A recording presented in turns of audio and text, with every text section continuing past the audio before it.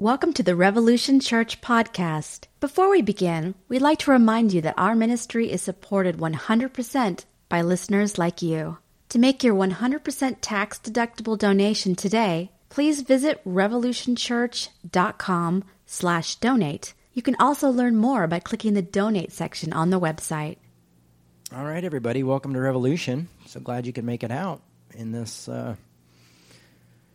cold, tiny bit of snow. Not too much snow last night, just a little bit of snow, but enough to probably have to, if you have a sidewalk, you have to worry about that. I'm moving to an apartment next Saturday, so I will not need a sidewalk. I mean, I'll have a sidewalk, I'm sure, but I won't be snow plowing it. My life continues to change as I go through my divorce, and it's been really tough and heartbreaking, and trying to stay strong and be a good dad and keep the kids healthy and not let mom and dad stuff affect them, and that's what we're doing, you know. But even though it's probably the best decision for the both of us, I still grieve the family unit, you know. It was nice to have that, and it's hard to see that break apart. And it's hard to leave my home, which I will be doing on Saturday. I mean, I don't live there right now anyway, but, you know, it's kind of that final thing of you know, an end of a time. So it's tough. So that's the update I've been giving everybody, because over the past, you know, years and years ago, if a pastor went through a divorce, he was no longer a pastor. And also, I know there are other people going through stuff, going through hell, and I want to let you know you're not alone. But we're going to go through it, and we're not going to give up, and we're going to see what's on the other side, and it's going to get better. And, you know, that's what people keep telling me, and I feel like it is getting a little better. I had a little cry this morning, I'm not going to lie. I was this morning, got a little sad and cried and went through that, and then, you know, had to move on. But it's part of the process. If you let it be. There's other ways to run from the pain, but right now I seem to be sitting in it. So there you go. But you're not alone. We can do this. You know, having mental health issues too in the midst of this is tough, but, you know, go to my therapist and get my meds and take them on time, and, you know, do that stuff, and that keeps you going too. So thank goodness for therapy. So last week I didn't do Galatians because Caleb spoke. This week I'm speaking. And we got through half of Galatians 5, if not most of it. But so we're just going to do this short part of this little short ending of Galatians 5 here, and then we'll jump into 6 next week. But I wanted to wait because we were getting into so much heavy stuff. But I'm going to jump up to what we ended on last time we did Galatians 5. And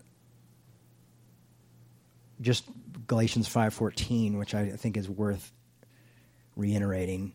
It says, "For the whole law can be summed up in this one commandment: love your neighbor as yourself. But instead of showing love amongst yourselves, you are always biting and devouring one another. Watch out, beware of destroying one another." And I think today in our political landscape, it's really easy for us to bite and devour one another. I know just going through mediation in my own separation right now, it's really easy for us to bite and devour one another rather than just keep our senses that we have 2 kids, you know? And so it's tough. It's almost human nature to not want to love your neighbor as yourself, you know? You want to protect yourself, and by any means necessary, you know. But what this is trying to say is protect your neighbor too. Look out for their heart as well. And your enemy may be your neighbor too, and that's tough. So it's a challenge. But I honestly, I don't want to devour someone. I don't want to destroy someone. And, there's people I'd like to see out of office, and there's people I'd like to see out of power. But I don't want to destroy them. Not that way. Anyhow, that's a tough one. But I figured we'd just cover that one more time because it is so tough and start out with that.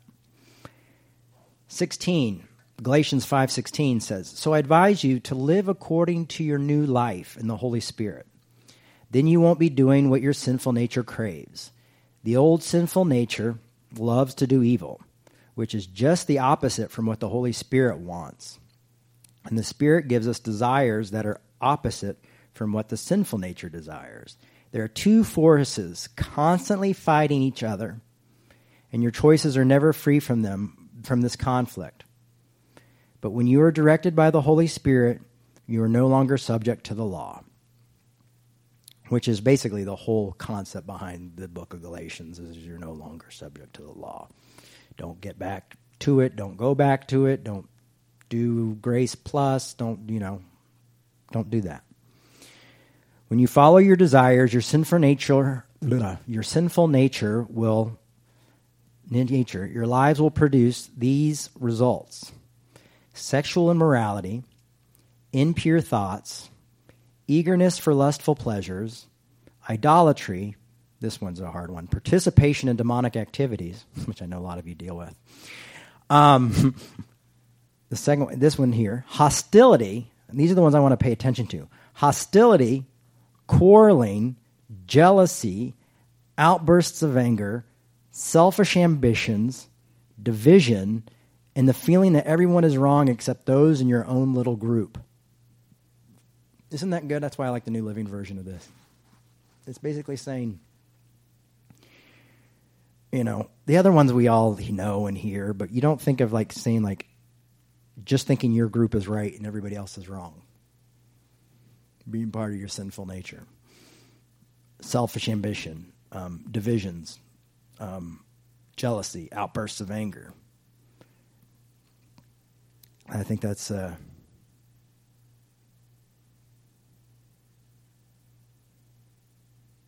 pretty exclusiveness is what it's saying, is if you make your group or people an exclusive thing. If you don't include certain people, if you think just your group is right, this is part of living in your sinful nature, your brokenness, really. Envy, drunkenness, wild parties, and other kinds of sin. Let me tell you again, as I have before, that anyone living this sort of life will not inherit the kingdom of God. Now, a lot of people have used this. When I was younger, I would have heard this verse used a lot to say these people are all going to hell. And to me, the kingdom of God is it's not heaven. We're about to find out what the kingdom of God is. And you'll probably know why this is such a short one today. Goodness, this might only be 10-minute talk. I apologize if you wanted more. You'll just have to come back next week. But when the Holy Spirit controls our lives, He will produce these kinds of fruits in us. Now, that's what I want to talk about, is what is the kingdom of God? And I believe the kingdom of God is the fruits of the Spirit. And that's what we're going to talk about right now, is the fruits of the Spirit. Love, joy, peace, patience, kindness, goodness, faithfulness, gentleness, and self-control. Here there is no conflict with the law. So when we practice love, when we practice joy, when we practice peace, these are just fruits that come from living in grace. I think it's important that patience is in there, because if you're loving people and you're showing kindness and faithfulness. Patience is a big one, you know. And that's the one that's not easy. That's the one that we all have to deal with. And I know I have to work on, you know, self-control. I know I have to work on that quite a bit. Not to let anger overtake me in certain issues, you know, in certain times. I want to just, you know, and be patient with the process of moving forward. Like, I don't like to be grieving. I've been grieving for about 5 months now, and I don't like it. It hurts really bad, you know, and I want it to be over. And but I'm trying to be patient through it, you know, and learn something that my heart, you know, my mind knows one thing, but my heart is feeling something else, and so I'm having to be patient with my heart, you know, and it's tough. Kindness, how we take that for granted, especially nowadays when we can just get online and just shoot off an opinion or a text or something like that, you know. When we're kind of anonymous, kindness is a big one. I mean, going back to love your neighbor as yourself. Don't devour one another. You're not going to devour one another if you're practicing kindness. And goodness, what is goodness, really? I think you have to look at these other things in order to get that. What is goodness? Well, it's love, and it's joy, and it's peace, and it's patience, and it's kindness. Those are good things. You know? Gentleness. It's so easy to just... I've got one friend in my life who really helps me a lot, but sometimes they aren't the most gentle. And so I've had to draw boundaries and say, hey, no, you're hurting me right now, or you've gone too far, and I know you're doing it out of love, but I need you to be gentle with me. You know, so sometimes we need gentleness. And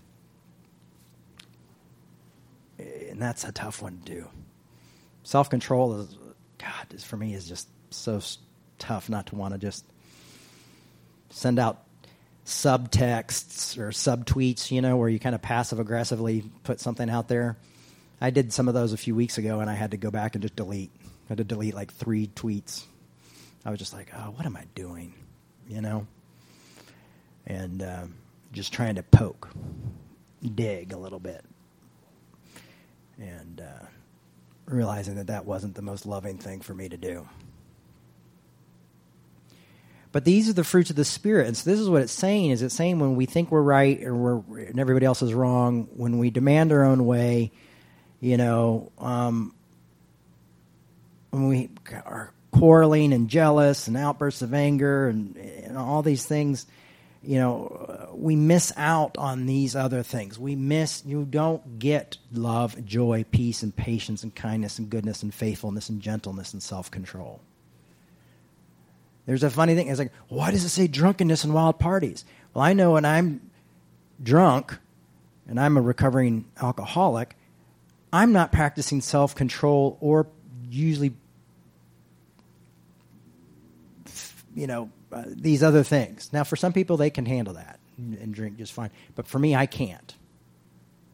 You know, it's a lot harder for me to be gentle when I'm dealing in that situation, or patient in that situation.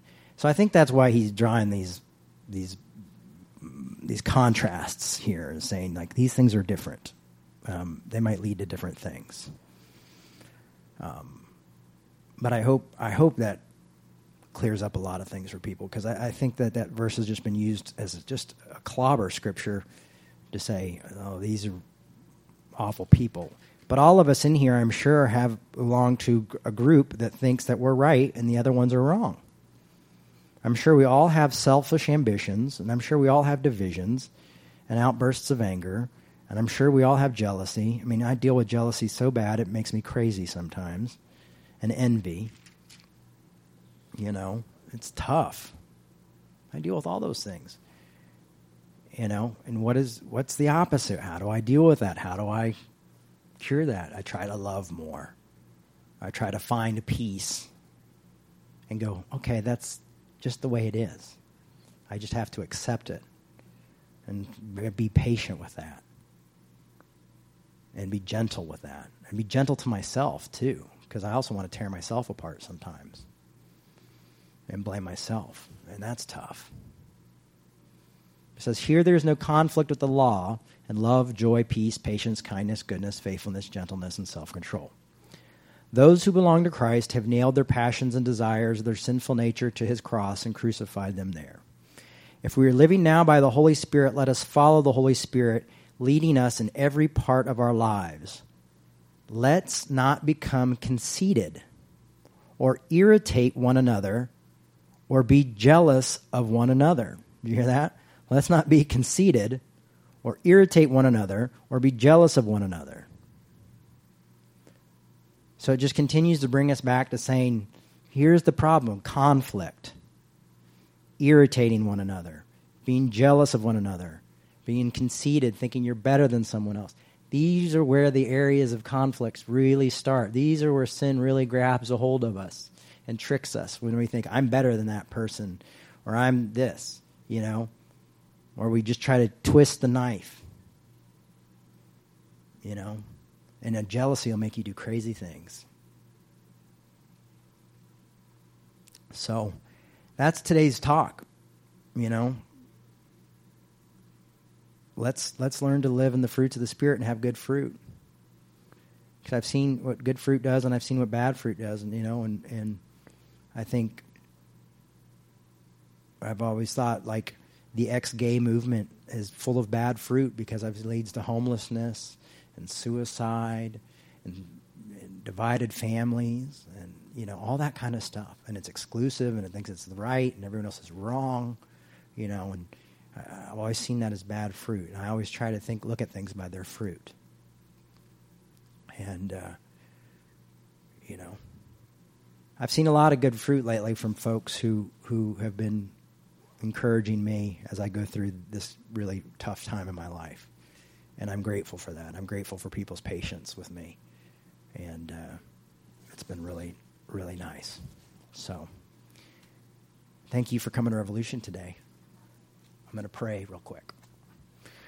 Lord, thank you for this time together. Thank you for these folks. And I thank you for the fruits of the Spirit. May we have those. May we find ways not to find conflict in those. And when we do, help nudge our hearts to love more, be patient more, be more kind. In Jesus' name, amen. If you're listening online and you'd like to donate, you can go to revolutionchurch.com and you can donate at our Tumblr site, which hopefully will turn into a real website one of these days. Or you can go to our Facebook page and donate there. And that's how we keep this thing going and staying alive and moving forward. And we appreciate it. So thank you so much for listening. This is Revolution Church. A post-Christian production.